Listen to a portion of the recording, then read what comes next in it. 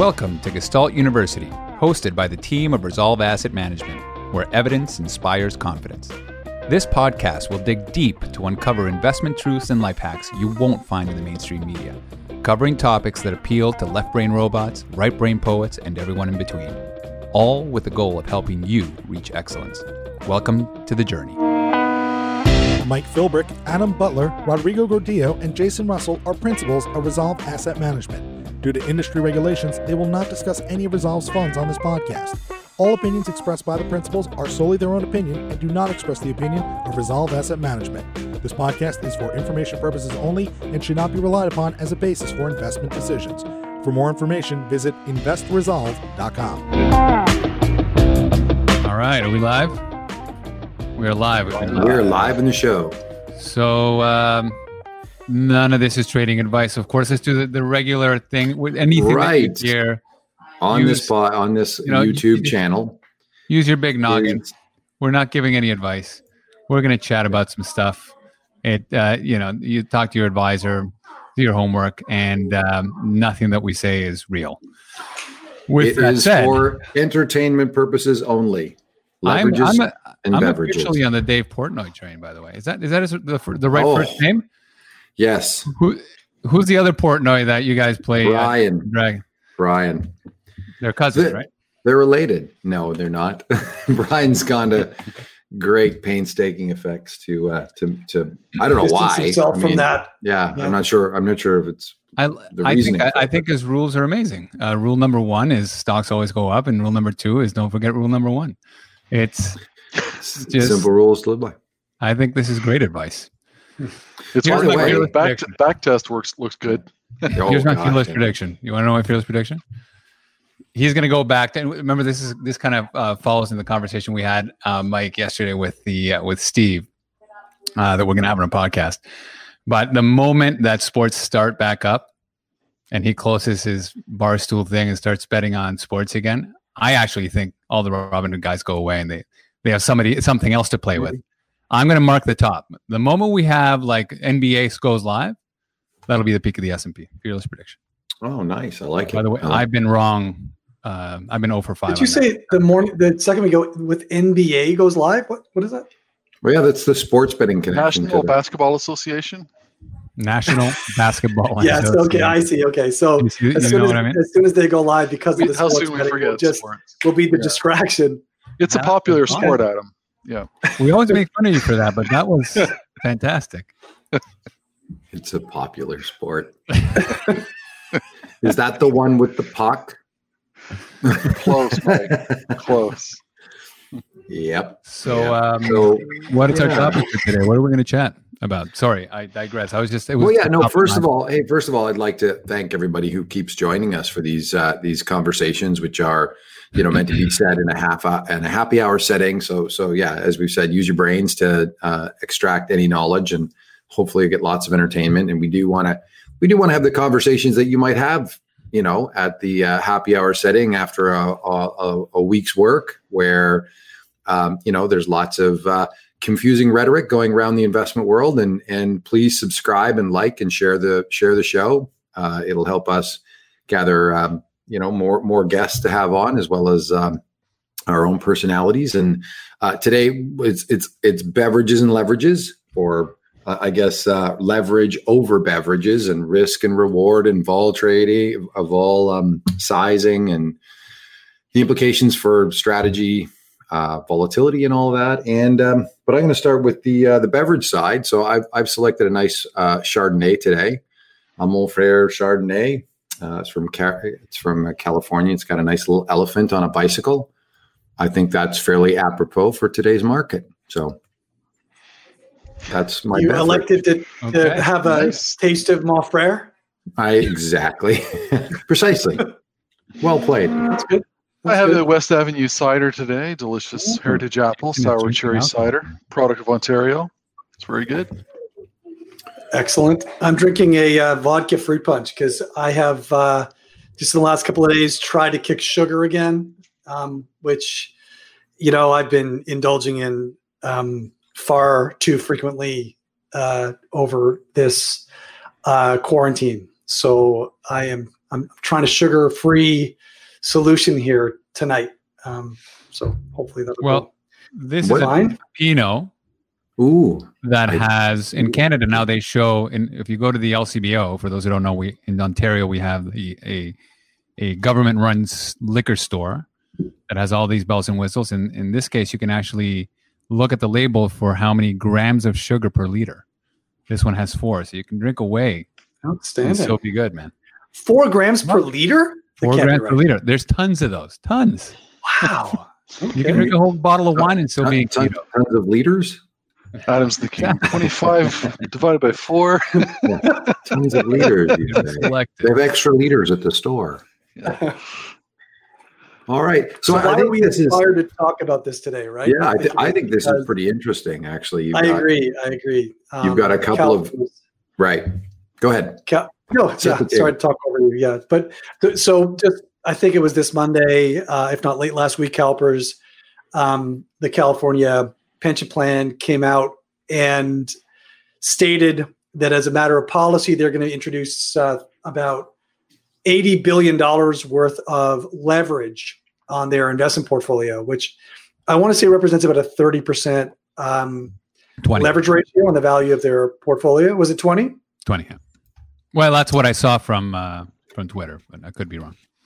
And there was all manner of reaction to this statement. And so it gave us an opportunity, a pretext to talk about one of our favorite topics. We've read a lot about this. You can't eat sharp ratio. And we talked a lot about the fact that the whole discussion of leverage is, as Mike will say, turtles. It's completely disingenuous because there's leverage everywhere. If you've got an equity portfolio, the leverage ratio in the S&P is 2-to-1. We all know that pensions and endowments have been leaning very heavily and at an accelerated rate into private investments like PE, private equity and real estate and infrastructure. All of these have a lot of leverage embedded in them. And so, now they're sort of making this explicit, but really nothing's changed. Now, I do think it's an interesting point of discussion about how they're going to use this leverage, whether they're going to use it wisely in order to enable them to further diversify their portfolio, or whether they're just introducing what we sometimes call a Texas hedge, where they're just sort of doubling down on that one primary risk premium, right? The equity risk premium that dominates most portfolios. So I think I can provide a little bit of context that I don't think any of you have had, because I don't know if I shared this with anybody yesterday, but I was in a conversation with a CIO of a large pension plan here in Canada yesterday. I invited him to come, but he couldn't do it. He said he was zoomed out. And so we were discussing our strategies, how they would fit with his strategies, how they did during this first quarter. And he said, the alternative sleeve was absolutely decimated. ARP got destroyed in like a 12 vol ARP, didn't do what they expected it to do. Their risk parity portfolio lost over 20% at 10 vol. Their hedge fund portfolio, out of all the hedge fund managers that they hired, only one made positive returns. Everybody else lost money. And so he said, do you want me to know what we can do together? Absolutely nothing. Like, I cannot mention to the board anything that has to do with alternative. The word alternative is gone. The word risk is gone. So risk parity, risk premia, I just can't, it's not happening. And yet we are underfunded and we need to provide better returns. And so what I am leaning towards, I think the only tool left for me as a CIO is to use leverage on beta. And by beta, he means all the betas. And I said, okay, so you're taking a chapter out of CalPERS. And he's like, what's CalPERS doing? So independently, he came to the conclusion that all the stuff that was supposed to provide cushion and diversification and offset and excess returns has been dismal for the last 2 years. The board is tired of it. the only thing left that I can, because what he mentioned was indeed, we know when I mentioned the 2-to-1 on equities in terms of leverage and so on, he said, oh, I'm well aware. The board is well aware. That's why I can do that, because it is the easiest new thing that's old, right? That because they're already using leverage and I can be explicit about it. The only difference is that that's implicit leverage versus explicit leverage, that they're legitimately going to go out to banks and say, I need this much leverage in order to get more exposure, to capture that excess return that I need to provide for my constituents. So I mean, it's fine, but are they just talking about levering onto equity beta or equity beta proxies? Or are they talking in their case, it's more like a 60-40. They're levering the 60-40. So then equity beta. Yeah. Since 60-40 is equity and bonds. The 60-40 will be. It's like what's that ETF that Jake? The 90-60? The 90-60. It's something like that's fine, but then they've got a larger capital allocation to bonds to even out the risk. It's not even, but it's better. Is that what they're doing? They're levering up the bonds? That is what I took away from that. They're levering up both sides. He kept saying beta. Well, if you preserve the 60-40 capital ratio, you're just leaving up equities. Sure. It's from a risk complete nonsense. Yeah. There's a couple of things I'd love to hear about too. The only thing left. Well, it's the only thing understandable that's left, and there's problems in there because the Sharpe ratio of that portfolio vacillates between 0.1 and 1 or 2. And so you lever that Sharpe ratio, and over 1, 2, 3 rolling periods, you're going to have vastly different outcomes. And then you get into decade-long periods where neither stocks nor bonds perform, and you have that levered. That's going to be a real sort of mess. But I kind of think this conversation actually triggered my thoughts, because I haven't had a chance to connect with Adam yet on some of the things that you might have discussed with Andrew. I think it's Andrew. You just had a call with him. Oh, Andrew Miller. Yeah. We did with Andrew Miller on return assumptions, and then bringing that back to the research report from Research Affiliates that talked about the actual significant gap that the endowments have post-COVID on their pension requirements, on their distributions and whatnot. And so I would love to hear what you and Andrew sort of touched on. If you touched on that, I actually don't know because I haven't had a chance to listen to it yet. But those dots were things I wouldn't mind connecting. I mean, Andrew had some really good points as usual. One of them was that non-recourse leverage is very different than recourse leverage. So CalPERS is in a position to be able to issue debt. Now, I don't know whether that's true in terms of their corporate or the rules of CalPERS, but they could certainly modify the rules if it's not currently encoded in the rules to allow them to issue intermediate or long-term bonds, right? So you can issue debt, and that becomes non-recourse leverage, right? If you issue debt, 5-year debt, 10-year debt, then you can use that leverage to empower as a force multiplier on your diversified portfolio, because if markets drop, then the people that have loaned you money are not in a position there's no margin call. Exactly, there's no margin call, and you're also locking in your interest rate too, as opposed to margin typically is obviously changing every night. So you get into variable interest rate risk, which is a whole other element of all of this. So interesting. Yep. They obviously have different balance sheet components, right? There's a very large liability on the balance sheet, and so you can use the leverage to better manage that liability more directly as well. So there's a variety of moving parts, and if they do this properly, I think they should be lauded for it. If they do it improperly with just like a levered beta bet, then I think they're just all in on black. Implicit in that too, though, is the fact that pension liabilities grow as the risk-free rate drops, right? So you've got this downward pressure on very long-term sort of rate assumptions, which actually sort of balloon the size of the pension obligation. And then you go to the market, all right, you're going to get some capital in.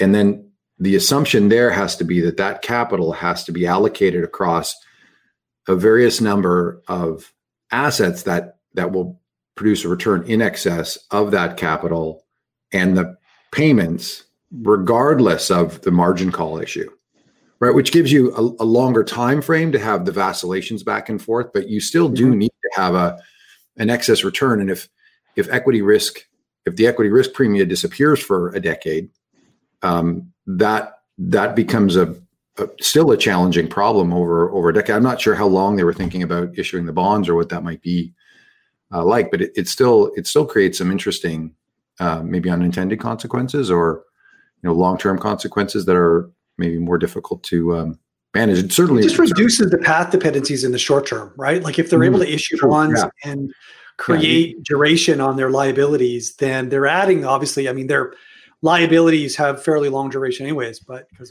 they're pension liabilities, they're adding to that. But the alternative is you're borrowing using short-term borrowing instruments that are callable, which is a typical margin type borrowing situation, against long-term assets, right? So you've got this major duration mismatch. Like take on debt, match your investments against the duration of that debt, and diversify so that, as you say, you're not vulnerable to a situation where you're levering up the balance sheet into a period where the growth side of that equation doesn't deliver enough returns to at least overcome the cost of borrowing, right?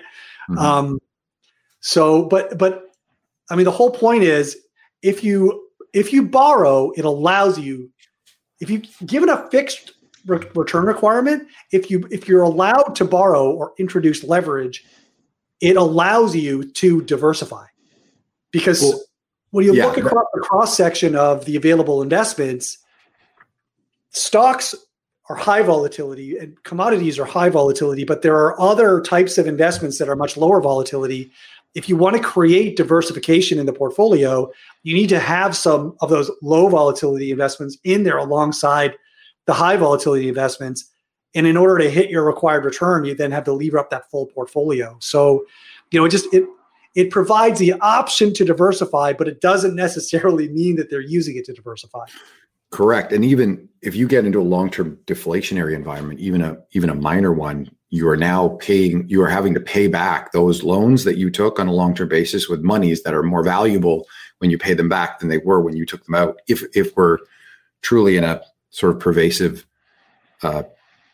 disinflationary or sort of and the value of your liabilities is declining anyways, because presumably the rates are going up and you've locked in a long-term rate, and your liabilities themselves are sensitive to the prevailing rates. So your asset liability ratio is improving in the case of inflation. And if you diversify properly, then you also have an opportunity to amplify that effect, because the assets in your portfolio that are designed to thrive during inflationary periods are producing excess returns. And then while the other sleeves of the portfolio are suffering. Which answers the first question we got today, which is how does managing leverage when both bonds and stocks are going down at the same time, right? So that's a great question, and I think you covered it. You don't. You're just more exposed to both of them going down at the same time, like in the 1970s.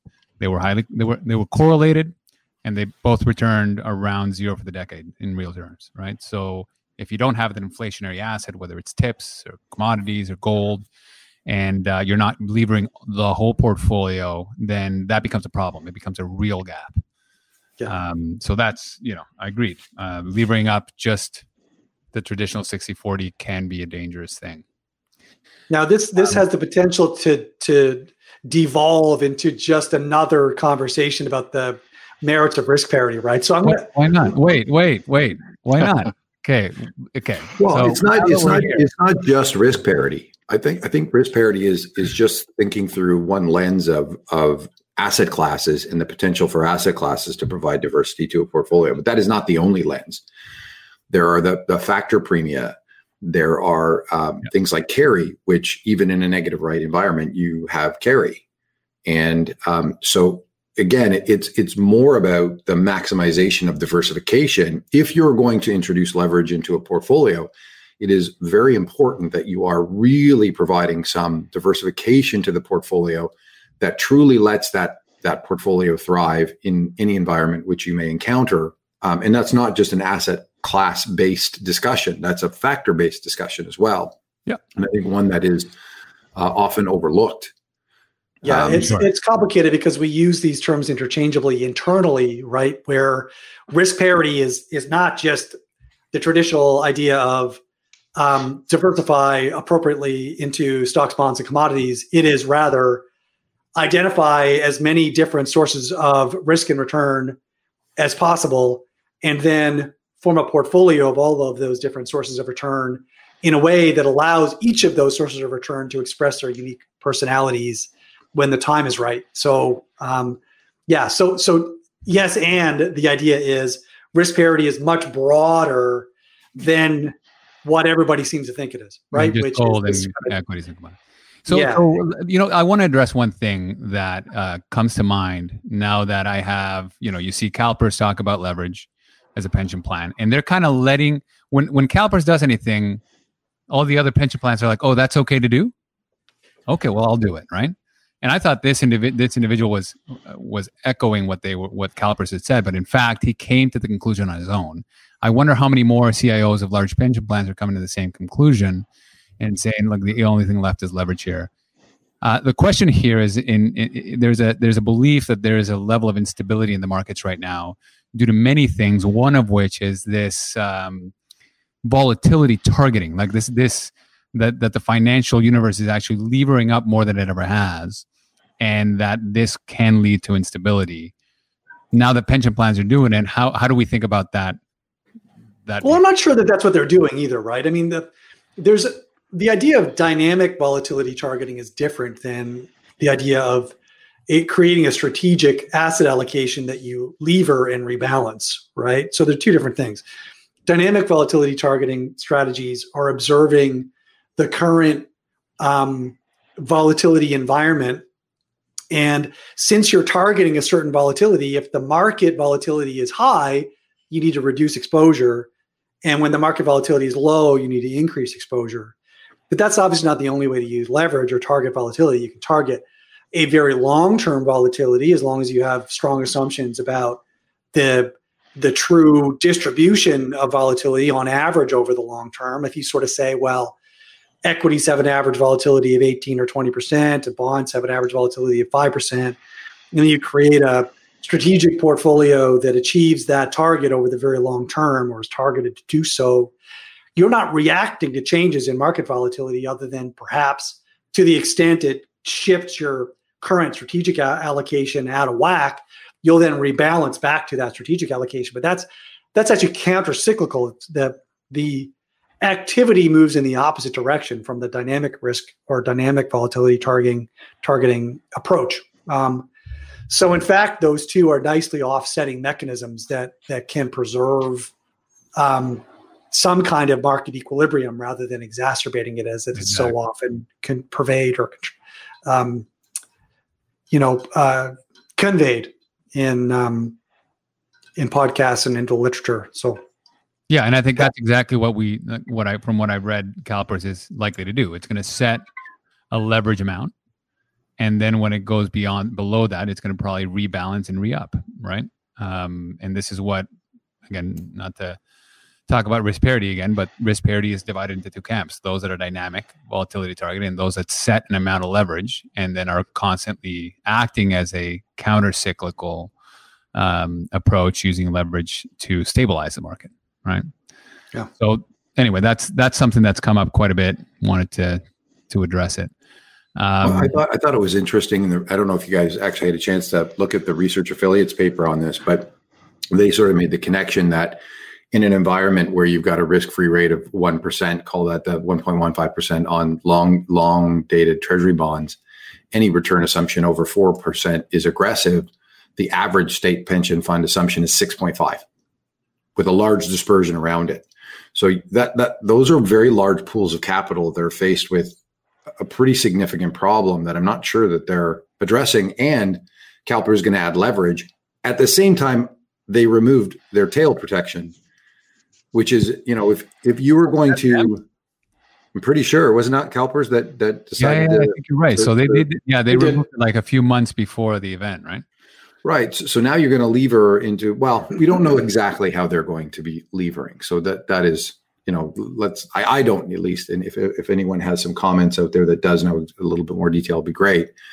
But it would seem to me that you might prioritize some sort of protection if you were going to lever in order to. One of those ways is obviously we discussed is diversification, right? So if you diversify, you are cutting off the tails of the individual assets because their exposure to the structural regimes that they have a proclivity to react under, and so that will smooth returns. You're also doing that through diversifying the portfolio, and there's a number of ways to do that. We talked about adding factors and whatnot, but it just seems strange that the reaction is let's throw the tail hedge out the window and now let's lever. It just seems quite reactionary.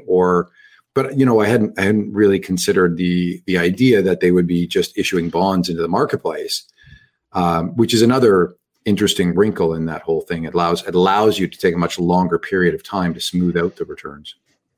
Yeah, and I'm not sure that that's what they're doing, but I think that would be that's more akin to the Buffett method, right? I mean, I was wondering as we go through this, yeah, exactly. You've got sort of more permanent capital. Right. I mean, AQR published, it was Lassie Peterson published a few years ago, a paper called Buffett's Alpha, where they decomposed Buffett's excess returns into factor exposures and access to very cheap non-recourse leverage through the float of his insurance company, and determined that Buffett ran his portfolio at an average leverage ratio of about 1.6. So I was wondering sort of what are they sort of trying to mimic the Buffett bet here with this leverage, or just lever up into equities, or they levered up into some other factor exposures. Buffett obviously preferred quality companies and low volatility, et cetera. Maybe they're taking some steps in that direction, which I think would be positive. But I wonder, the reality is there's a huge amount of leverage already on the balance sheet just by virtue of their allocations to equities, private equity, infrastructure, and alternatives, So you're in many respects sort of levering up an already highly levered portfolio. And if you're not taking steps to diversify away the concentrated risk in the portfolio, then you're probably compounding the problem rather than creating a force multiplier on the solution. Well, what's interesting is that a large portion of the leverage, if not the highest portion of the leverage in a lot of these plans, happen to be private equity, private debt, right? And so one of the discussions we had yesterday with him was, I asked him, so Canadians are really big into private equity. Canadian funds are big into private equity right now, hitting up to like 50% limits in the long-term portfolio. How is everybody feeling about that? And he's like, on the one hand, it's feeling good. It's dampened our volatility. There's something magical about that. On the other hand, the cockroaches are there and we don't have a clue. We're completely blind as to how much each individual private equity company is vulnerable to, how much leverage they have in the books, and we won't find out for 18 months to 2 years. So this is kind of the trickle-down effect. But I think we all know, and he knew viscerally as well, that the leverage is a big problem there. And the only thing that's allowing them to deal with it is the fact that you don't have to mark to market. But it is there's implied beta too, right? I know we know that we can model private equity returns with exposure to small value or increasingly, given the current size of the deals, mid-cap value companies. We know that small value has a beta 1.3, 1.4 to the market. So there's sort of this implied leverage anyways, in terms of just the beta of the cyclicality of these companies to general market cyclicality. And then you layer on excess explicit leverage, and then you layer on, that the private equity companies themselves are layering on, and then you layer on further leverage in terms of your borrowing to invest in private equity tranches. And that's a sort of negative or potentially highly fragile leverage that I think investors should be concerned about. And I mean, I'm not persuaded that that's not actually the direction that they've gone. And from your conversation with your contact, it does seem like that is the direction that these companies are going. It's just like, we're all in this together. We're all loaded up on equity beta.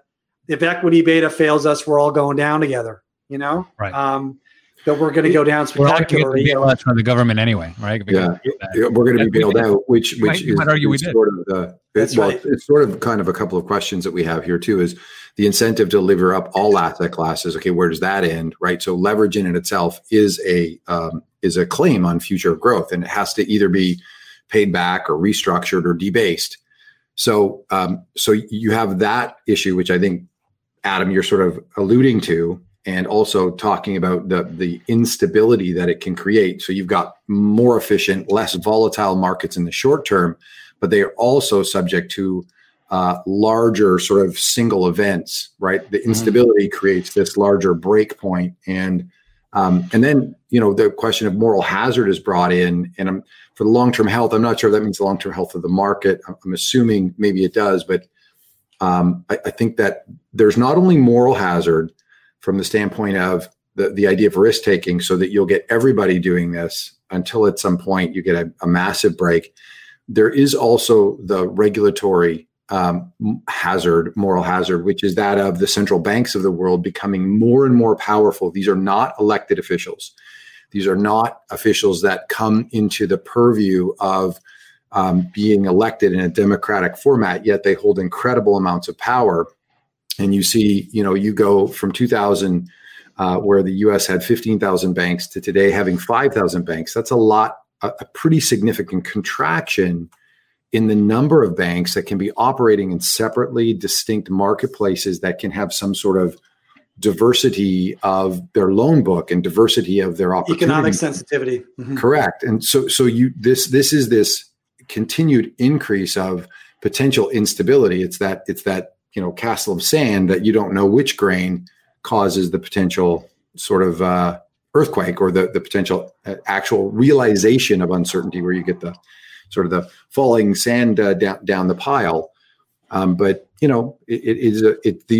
a weird situation, because as you say, leverage, all things equal, leverage creates instability, but to the extent that diversification creates robustness.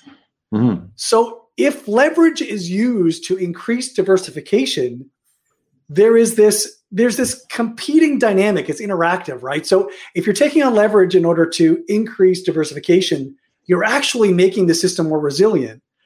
Then there comes a point where too much leverage makes it overcomes the value of diversification, right, and we begin to move back into a state of fragility. I don't think we're anywhere near just observing a typical pension portfolio or a typical client portfolio or endowment portfolio. I don't think we're anywhere near the point where, if there was a dedicated push to increase diversification, we would have too much leverage for the amount of diversification. The problem is we're increasing leverage without driving towards greater diversification. And so that increased leverage creates fragility. So I think there's this competing dynamic. Agreed. I think that helps answer the next question that's in the post. Go ahead. Yeah, I'm just saying, like I 100% agree with that. Some of the elements where people are looking to diversify, like we've talked about private equity and some of these other investments, where the volatility is not as easily as expressed, maybe kind of low liquidity, low vol, not fairly representing the risk, but the risk is actually high. We've learned low vol often means high risk. And I love your comparison earlier of, strategic allocation offsets vol targeting, because vol targeting gets it wrong when vol's really low, and vol targeting gets it wrong when vol's really high. Generally, it's good.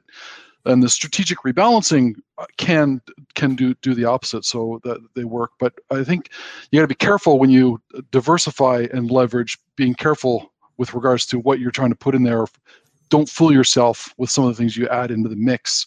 There may be a lot more leverage than you think.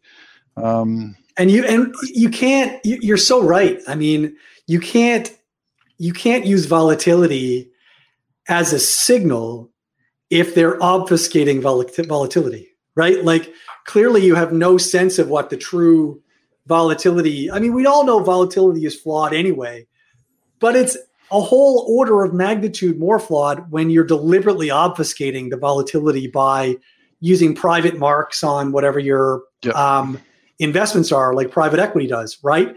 Like it's this strange open secret that private equity funds have low volatility because their marks are not priced by the market, they're priced by accountants. And the price that accountants put on it changes more slowly than the discount rate that market participants use to price liquid assets. And this seems to be a benefit that institutions especially really appreciate and adhere to. And it's like everyone's agreed that we're just not going to discuss the fact that they're deliberately obfuscating volatility. Right. Well, it's also what's interesting is how volatility is viewed in different asset classes by the general public, right? When you talk about leverage is viewed by the general public.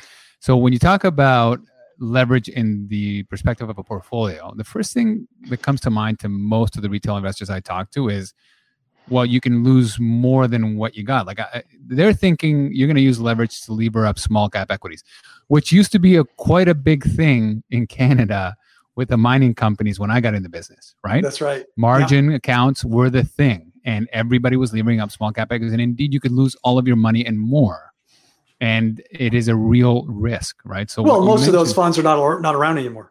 That's right. Well, but I'm talking about retail investors in 2006, 2007, right? But even the retail investors were listening to the portfolio managers' quarterly call, saying what they were doing and what they were levering. They were going up to their broker with their margin accounts and levering to the hilts, right? So that is one way to view leverage. And now, because of what happened in 2008, Canadian investors are terrified of the word leverage, right? So there's this general leverage aversion. But as you mentioned, this is a different story when you're dealing with a well-diversified portfolio that when you're using leverage in order to increase diversification, right? You're not levering up a small cap equity. You're using leverage to maximize diversification. The other area that I always find interesting when I mention, look, we're going to grab a well-diversified portfolio and you can have it non-levered, and this is kind of the result you're going to get. If you use a little bit of leverage, you can get a better outcome for the same risk, right? This is kind of Nobel Prize winning capital market line type of stuff. And they're like, absolutely not. I'm totally against leverage. Okay, well, tell me about your home and the two other homes that you own. How much leverage do you have there, right? 20% money down, 80% leverage. Oh, well, that's totally acceptable. It's Canada. Toronto doesn't go down, right? It's totally acceptable for institutions to give massive amounts of leverage at a 5-to-1 ratio to individuals.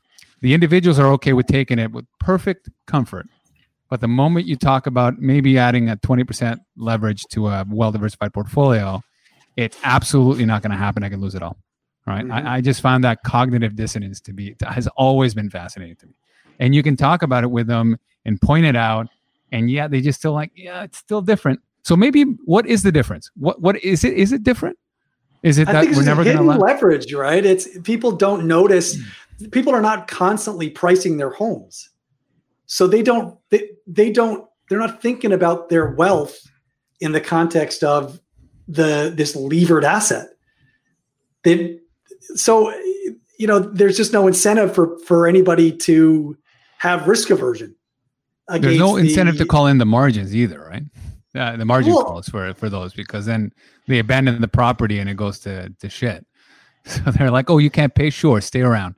Let me know when you can pay again. Maybe there's some safety there, right? I don't know. Maybe. I mean, in Canada, we haven't really, in like 30 years, we haven't had any sort of downturn in real estate. Even in 2008, there wasn't a meaningful down. 10%. It was kind of, it sort of flatlined for a year and then resumed its climb. So, I mean, as Canadians, we don't really know. And in other jurisdictions. I mean, obviously in Europe, you had all these borrowers in Eastern Europe who were borrowing in Swiss francs and euros who became very intimate with the risks of leverage, where the liabilities were rising profoundly because the currency that they borrowed in had been rising relative to their local currency at the same time as the value of their local asset had declined by a substantial amount. So you've got sort of these double whammies, right? So I think if you were going to talk to somebody in Ukraine or some of these Eastern European states, that they would give you a very different impression of how to think about the borrowing for a home. So I think it's very even I was with a private wealth individual, and he was lauding how he was very against leverage. And then I asked him what he's doing right now, and he's a deep value, small cap stock picker. And I stared at him, and I was like, "So you must understand the balance sheet of their particular companies." He's like, "Oh yeah, I get them. I'm fully involved." And how much leverage are they using? Well, it's different. It's balance sheet leverage, not the same thing, right? Again, hidden leverage skews the perception of the types of risks that you're taking, right? It's so, Rod, yep. I'm just thinking of like, okay, so you're absolutely right. 5-1, if not 10-1, is the norm. If not 20-1, in fact, is not the norm if you're first buying a home in Canada, and there is a comfort level with that. Let's go to a 5-1. I'm just imagining I'm a listener trying to figure out what could I do. You want to go 5-1. What do you invest in, and how do you most efficiently get that leverage? And I know the second one, there's a leverage is a tool, and the availability of the variety of tools varies dramatically, which we can touch on later. But what do you do with a 5-1? If you're going to leverage 5-1, does that change what we've already talked about at all? Or it comes down to, we always talk about this left tail in equities, right? When you invest in the market, you have this left tail reality that, it's a 4 standard deviation event should happen once every 10,000 years, but it actually happens once every 5 to 10 years. That is true in a single asset class. It is a problem. If you're levered up and every 5 to 10 years, you're going to have a 4 standard deviation event, then you're toast. I mean, it's almost certain that you're going to lose all your money. So how do you do that better? Well, how do you reduce the tails? Well, you reduce the tails by having things that zig when the other ones zag. Let's look at 2020.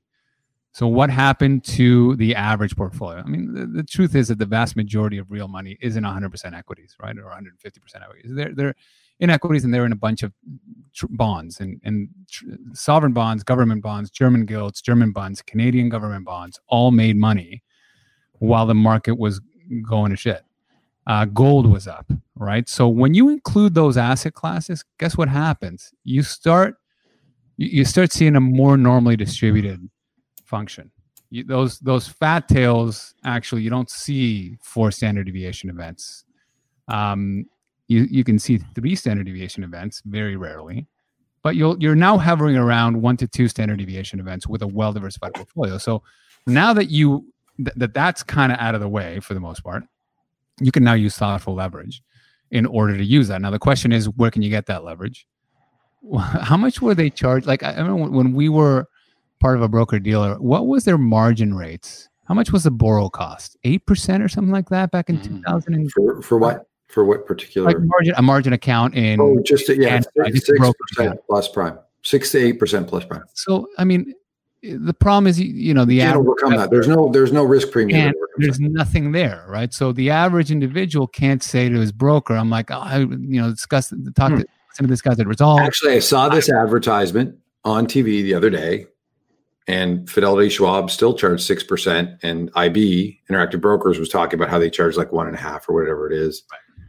So there's your spread. It's in the current marketplace, I think it's around 5%. For someone at one of the large broker dealers to try and employ any kind of retail leverage. It's not, it really is not worth the, it's really hard.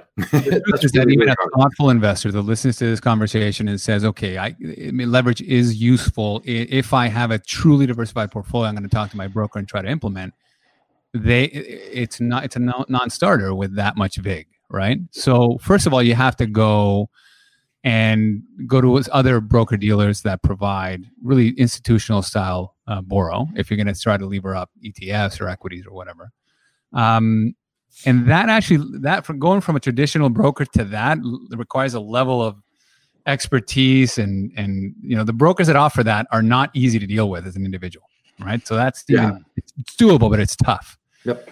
And then let's say that you do get there and you realize this is really good, but it's still expensive, right? Because I'm dealing with smaller account sizes, or maybe I'm just doing like cash borrow. Well, this is where I think what you were getting at, because I know that's your jam, Jason. Why don't you tell me about the efficiency of being able to use leverage on using futures contracts, right? What is so special about futures contracts? I mean, it almost seems like its primary function is to well, let me first start by saying I'm not recommending anyone go out and 5-to-1 and borrow to invest. I just was trying to entertain the idea. If you're going to do that, you're really going to think about diversifying, and you're really going to think about how are you going to get that borrow. And I think we hit on the point I wanted to get to, was that okay, I had my banker on the line. Yeah. the ability to borrow, and borrowing is a tool and it needs to be used wisely, but there are vast differences between John Public and a professional investor and an institutional investor. So certainly one of the tools we have available to us as a professional investor are futures contracts, which have implicit leverage built into them, and on a daily basis, every day, there's a clearing mechanism where we don't have counterparty risk. So that counterparty risk is cleared for us on a daily basis. So we have a great degree of comfort in our counterparty, which is a big risk if you take on if you borrow or lend large amounts of money to an individual, and you say, well, let's square up in a year. That creates bending and breaking in the system. But I won't get into all the nitty-gritty details, but certainly we've seen that the use of futures contracts used wisely, can create tremendous opportunities from a borrowing cost standpoint. It's just less expensive to borrow. It gives ourselves access to effective borrowing rates and credit advantages in terms of low credit risk that are just generally not available. A smaller investor can use it, but they're dealing with you need size to deal with it properly, because futures contracts each contract is $50,000 to a couple $100,000 per contract, right? So I always like to think of it as when you're buying gas, unleaded gas, you're not buying enough to fill your Honda Pilot. You're buying one train car full of gas. Yeah, so it's large chunks. Yeah, you're not going to fill your car. You're going to fill your pool. Right. With gasoline, exactly. Yeah. Didn't you do the calculations on that when we were having the storage issue at minus 37 crude? You figured out how much? Yeah, I was contemplating draining my pool, draining the water out, and filling it with crude oil, being paid to put it in there. But there's a lot of other technicalities. So there's the point on the questions. A well-diversified portfolio can only be constructed using historical returns. Adding leverage changes the distribution and invalidates the analysis in a dynamic system. Yeah, true. I mean, these are complex and adaptive systems, and but I do think there is a rhyme to the way history sort of repeats itself. There's a human behavioral proclivities that do lend themselves to performance chasing, to bias of recency, and that creates the herding aspect, and that herding aspect for humans is pretty deeply genetically rooted. And I think this is Mikey G. It's Michael G, but I'll nickname him Mikey G. As a fellow Mike, you can take liberties with liberties. He also mentions the fact that diversified portfolios raise the correlation in the moment of the liquidity event, right? So sort of that mid-March period where you had liquidity across pretty much everything. And then you truly understand what is long vol and what is short vol. And even things that you might expect would be, trades that do well in short vol, like, long treasuries actually struggled with some liquidity requirements in that period. So you make some good points. I think there's a clue there too, right? Yeah. There's a bit of a clue.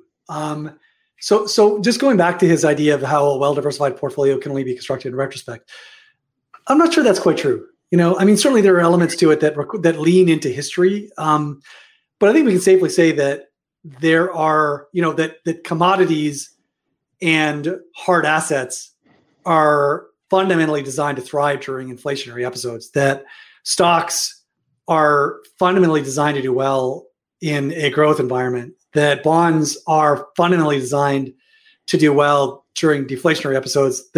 So there are elements to diversification. If you want to take it to extremes, a put option is structurally designed to be negatively correlated to whatever the underlying it's hedging. So designed to deal with inflationary periods.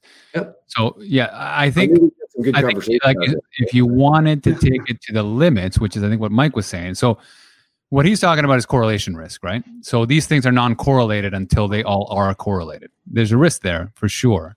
And the question is, how long is that risk? When does it happen? And I think it happens at liquidity events when there's a complete okay, let's just take all the bets off the table and go to cash.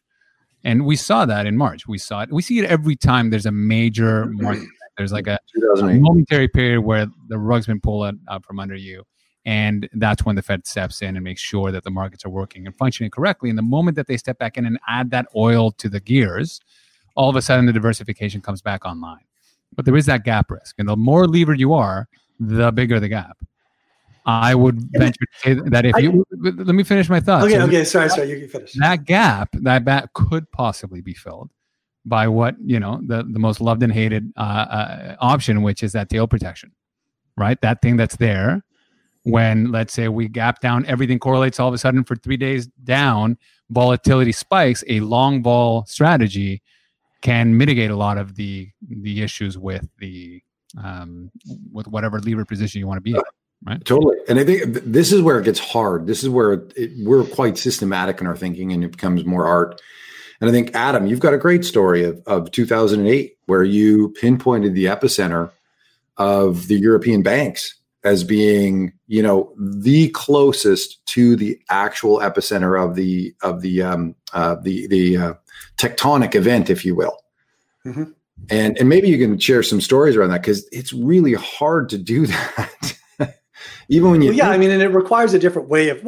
There are ways absolutely using network topology, and there's quantitative ways to identify cluster centers or where risk centers, and so this is absolutely a very interesting area to explore. And there's some really good sort of war stories from 2008, and I'm certainly happy to go there. I did want to talk about, because I didn't mention sort of this clue, and Michael G.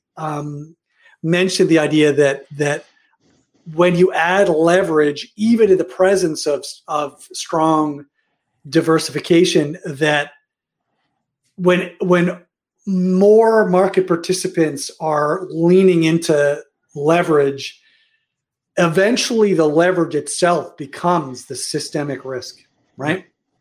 And so I think that's a really interesting statement. I think there's a clue there because it's not like it's impossible for systematic managers to measure to a reasonable approximation the total aggregate leverage in the system.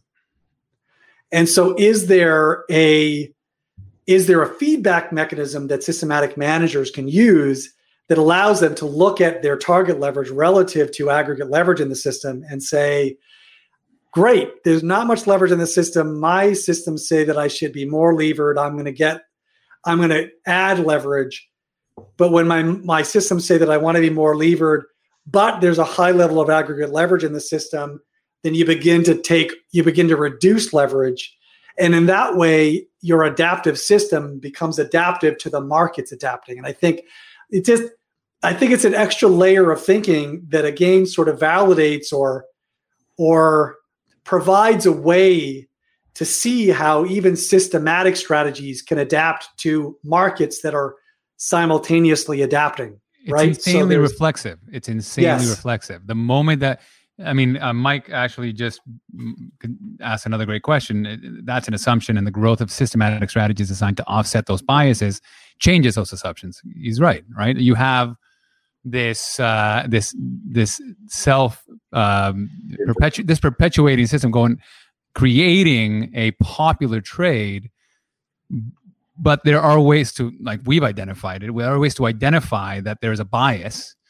And how do you make sure that you use quantitative methods to identify the bias and not participate in the bias? There's a difference, because I think, and Michael, you can clarify, and maybe we'll have you on.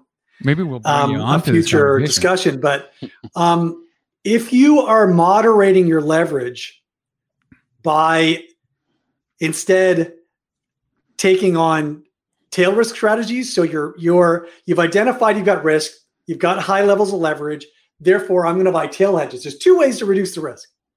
Maybe there's more, but let's talk about two. One is reduce exposure. Another is keep your exposure and layer on more exposure. Right? So you're gonna introduce a tail hedge. On the other side, yeah. You're gonna, but that tail hedge comes by introducing more exposure. If you're managing your tails or managing your exposure in response to the identification of the fact that there's lots of leverage risk in the system, you're adding to the leverage risk. If you are reducing exposure, you are not. So I do think that Michael G has a point, but I do, there's two ways to think about it. And one way reduces aggregate risk, and one way changes the nature of aggregate risk, but probably doesn't reduce it, and in many instances may actually exacerbate it. My guess is that Michael would rather not have any leverage in the system. I'm not sure he's a tail hedge guy. But the way to deal with this risk is to, you're going to reduce your exposure, maybe have no leverage from an explicit perspective. You still have the leverage embedded in the asset classes that you invest in. Hopefully you're diversified. And you will still have, at the level of risk that you have decided to participate in, you will have more gappier exposures than you have in the past, if indeed this is true. It is a reality of the markets, and the question is, do we want to give up? Or do you want to say, okay, that's the new reality, let's try to be reflexive of it and solve it, understand the nature of the market, and do something creative with it? I think it's always been this way. Yeah, and there's another point of, in his initial comment, well-diversified portfolio. Is there a way to identify how many actual bets you might have in a portfolio? Because those are dynamic as well, and how sturdy are they? How rugged are they to actually be supportive? Are they structural in nature? Are they potentially vulnerable to that sort of liquidity event? Where so for gold's a great example. So you think that gold provides this opportunity for a different asset class, but in March it really doesn't. The same. I mean, even a better example would be treasuries. You think that that's going to be there, and there was actually some liquidity issues in, U.S. treasuries and notes. So it's an interesting. It's true, and thinking about bets, as you say, right? There's a number of different lenses through which you can think about the number of independent bets in the portfolio, and if you just use the contemporaneous correlation estimates to calculate bets, then you're making some strong assumptions, right? And so if you're going to think about how truly diversified your portfolio is, then you need to create scenarios, given your current portfolio weights.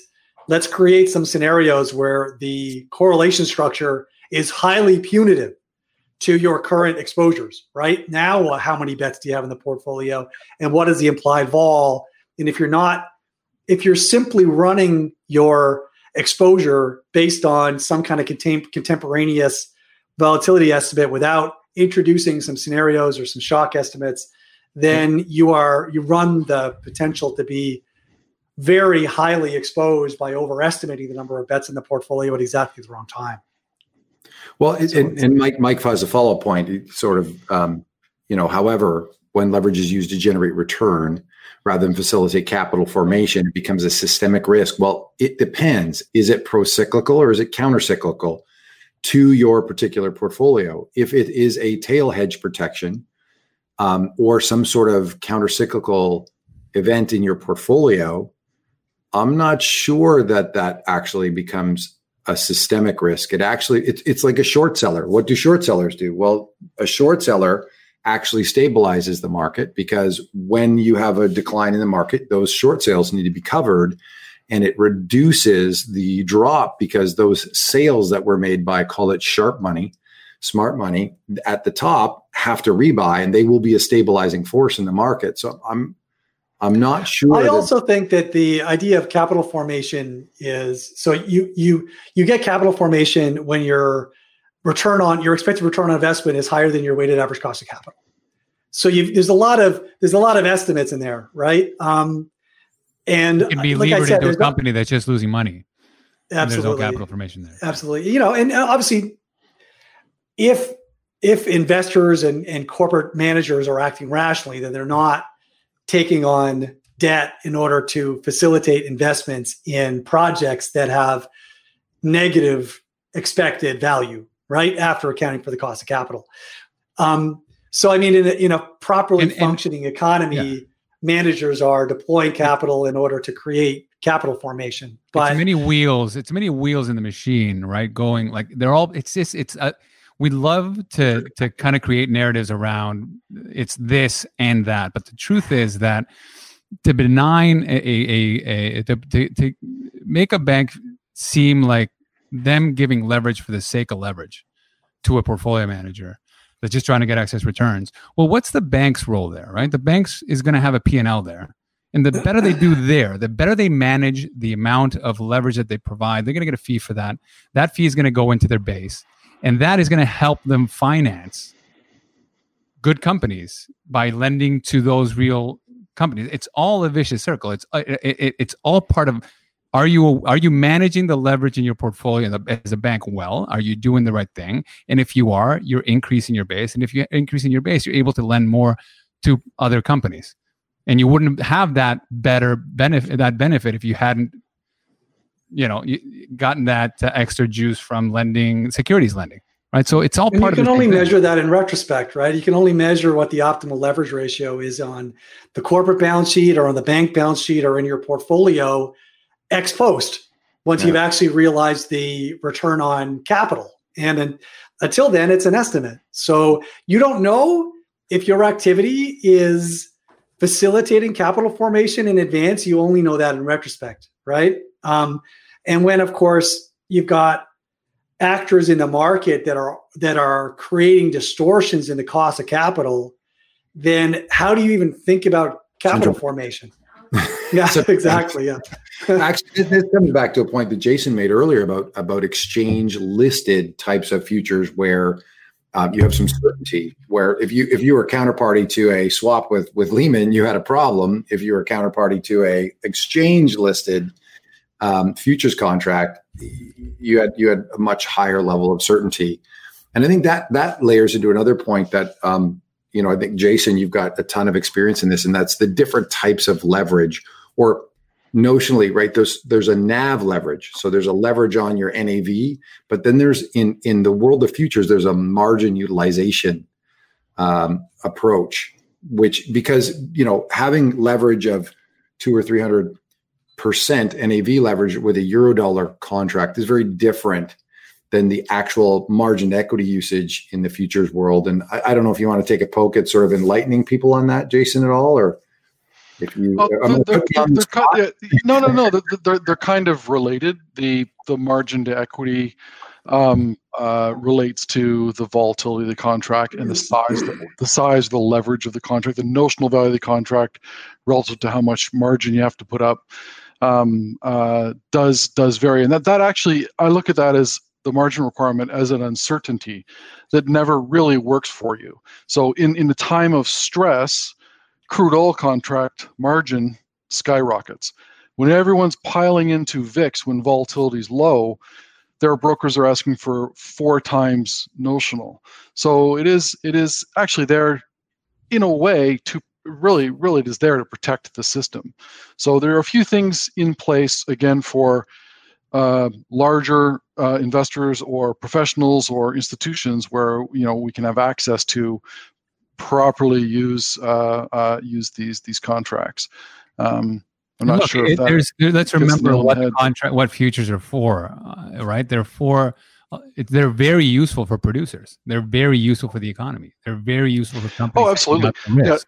And the less financial participants there are, the less liquidity they have in order to hedge out those risks. So reducing the cost to hedge is important. It's part of the work. Now, on average, that is a fantastic, useful tool. Do we get out of whack?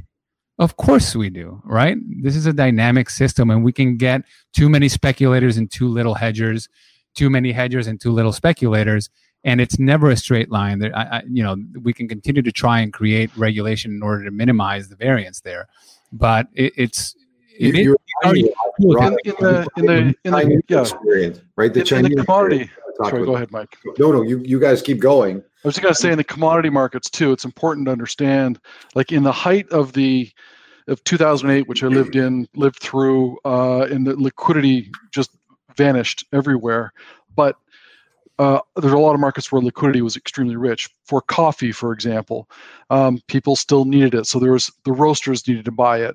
Starbucks was buying it. The growers were selling it. There was this rich market outside of speculators and hedgers. Of course, speculators and hedgers add a lot of liquidity at the margin, but to have that extra element there of liquidity is huge, and also even things like I remember on-the-run bonds or bonds period. The only thing that had liquidity was the precise on-the-run bond for the 10-year and the 5-year. Even in governments, around the edges, you'd lose liquidity. And if you've got recourse loans and you got a slightly off-the-run bond and it's marked at a wacky price in combination with other stuff, then all kinds of things happen. I guess the lesson is leverage turns up the volume, and if you start getting static, it becomes more and more uncomfortable. So you just need to be obviously just need to be balanced, responsible, find that place that makes sense. We'll always see in periods of duress those who took on too much leverage.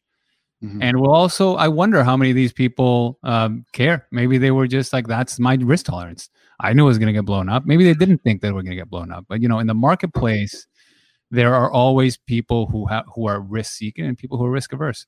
And there's people in the middle who, with the right amount of leverage, cruise through. Not a big deal, right?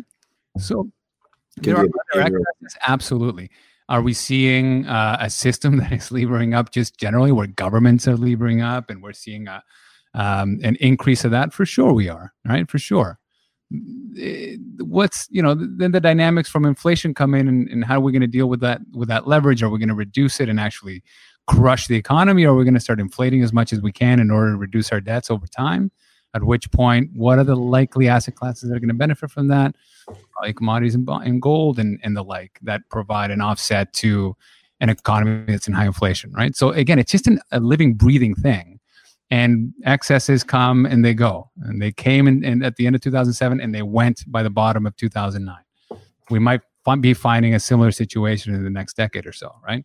If you're thoughtful about managing risk, then that's what you get paid for if you're an active manager, right? And if you're not an active manager, then being thoughtful about not levering up is probably a good idea.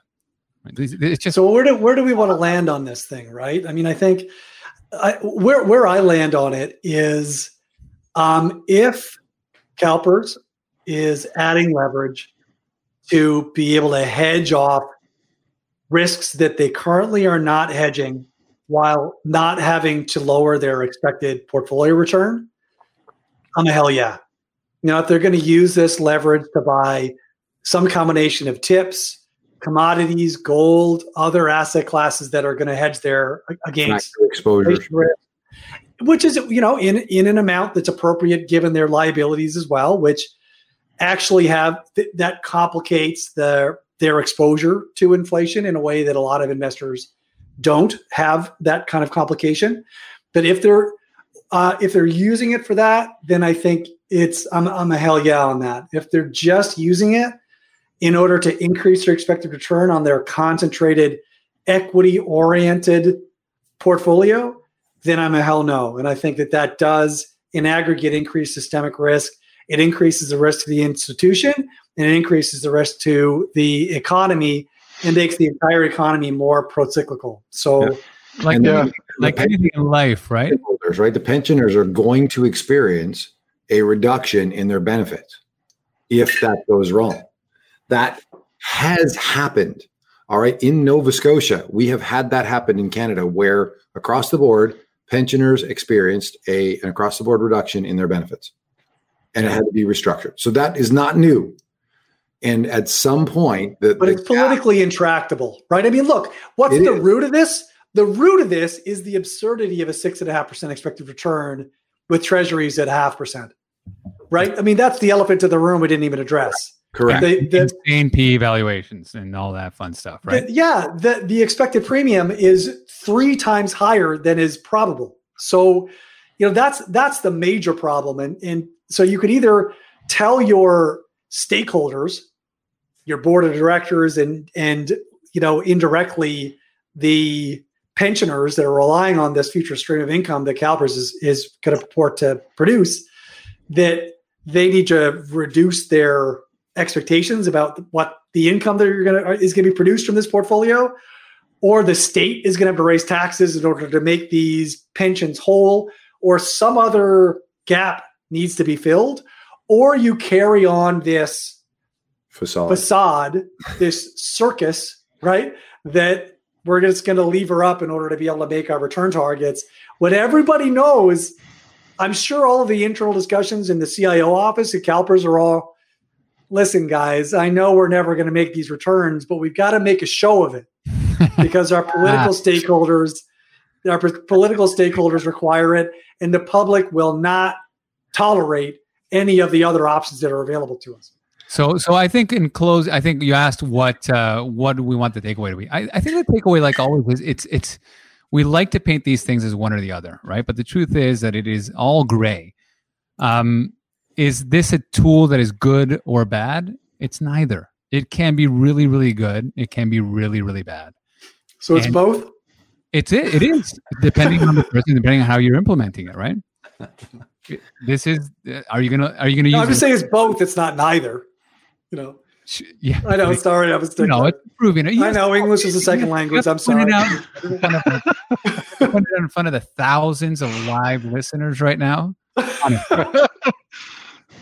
So we're being asked if we were all supposed to wear blue today. Yeah, we were all supposed to wear blue, and Jason didn't get the memo. No, that's dark blue. He can't tell. That's dark. It's true. That's true. There is no black in actual fact in the color. By the way, I want to shout out to Michael Green, who clearly was responsible for sparking a lot of the directions we went in this discussion. And Mike, you're front and center in terms of someone who's targeted to be on this show. So we got some guests scheduled for the next couple of weeks, but we're going to have you on sometime in July if you're available. We'd love that. So please continue chiming in and prompting hard points of discussion in the meantime. Appreciate it. Yeah. So we had Corey poking and prodding last week and Mike this week, and we're really grateful for the people that are making our life difficult. Fantastic. Well, it makes for good discussion.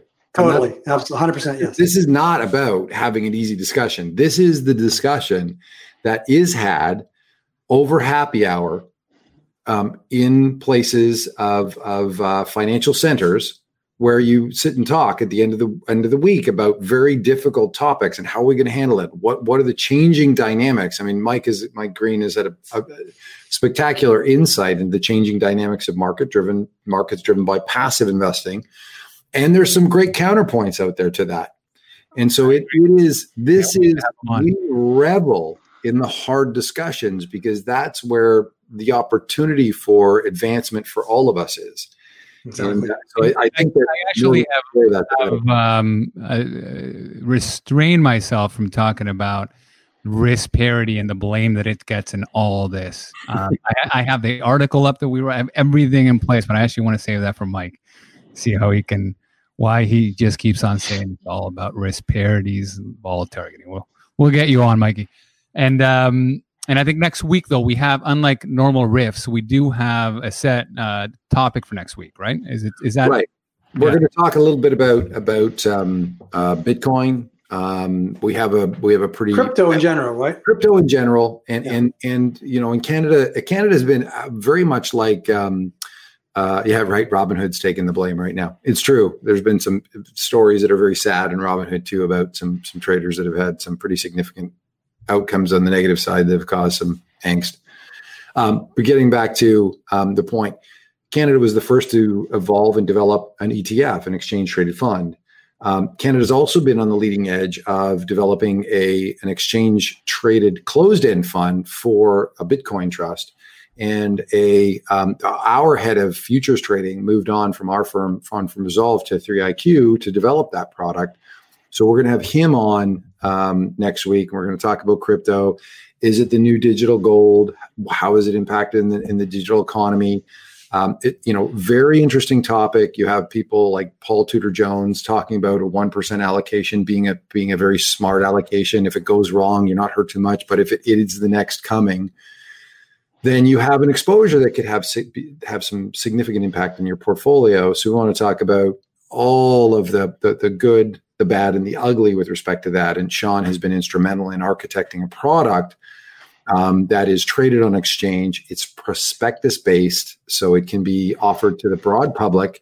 And so this is a very interesting topic. And I will also say that Andrew Miller's podcast that we were talking about today will be live shortly too. So we talked about that earlier today. That's going to be live on the Resolve site. And I think there's some interesting. That was excellent, by the way. Yeah, as usual, Andrew, just tremendous insight. We cover, a dozen different topics, all of which I think are timely and relevant, and where Andrew had a very divergent opinion, I think, from common views. So highly recommend people tune into that. Probably dropping sometime early next week. Share, and subscribe. Hit that little bell so you don't miss a single episode. I'm glad you're responsible for saying that. I also think, hey, topics we missed today. I wanted to talk about our experience with China and how China has been trying to get more speculators into their futures market in order to make the efficiency of that market. That was a topic that I think listeners would be very keen to hear about. I don't know, We've got people that we can bring into that conversation who would be able to add a lot of color to that, and I think who would be great guests. That's a really good point. Okay. So I think that's something interesting for down the road. Yep. All right, gents. Getting this thing cut, family. Thanks to everyone tuned in and asked questions and engaged. That was great. Thanks, guys. Thanks all. All right. Cheers. Thank you for listening to the Gestalt University podcast. You will find all the information we highlighted in this episode in the show notes at investresolve.com/blog. You can also learn more about Resolve's approach to investing by going to our website and research blog at investresolve.com, where you will find over 200 articles that cover a wide array of important topics in the area of investing. We also encourage you to engage with the whole team on Twitter by searching the handle @InvestResolve and hitting the follow button. If you're enjoying the series, please take the time to share us with your friends through email, social media.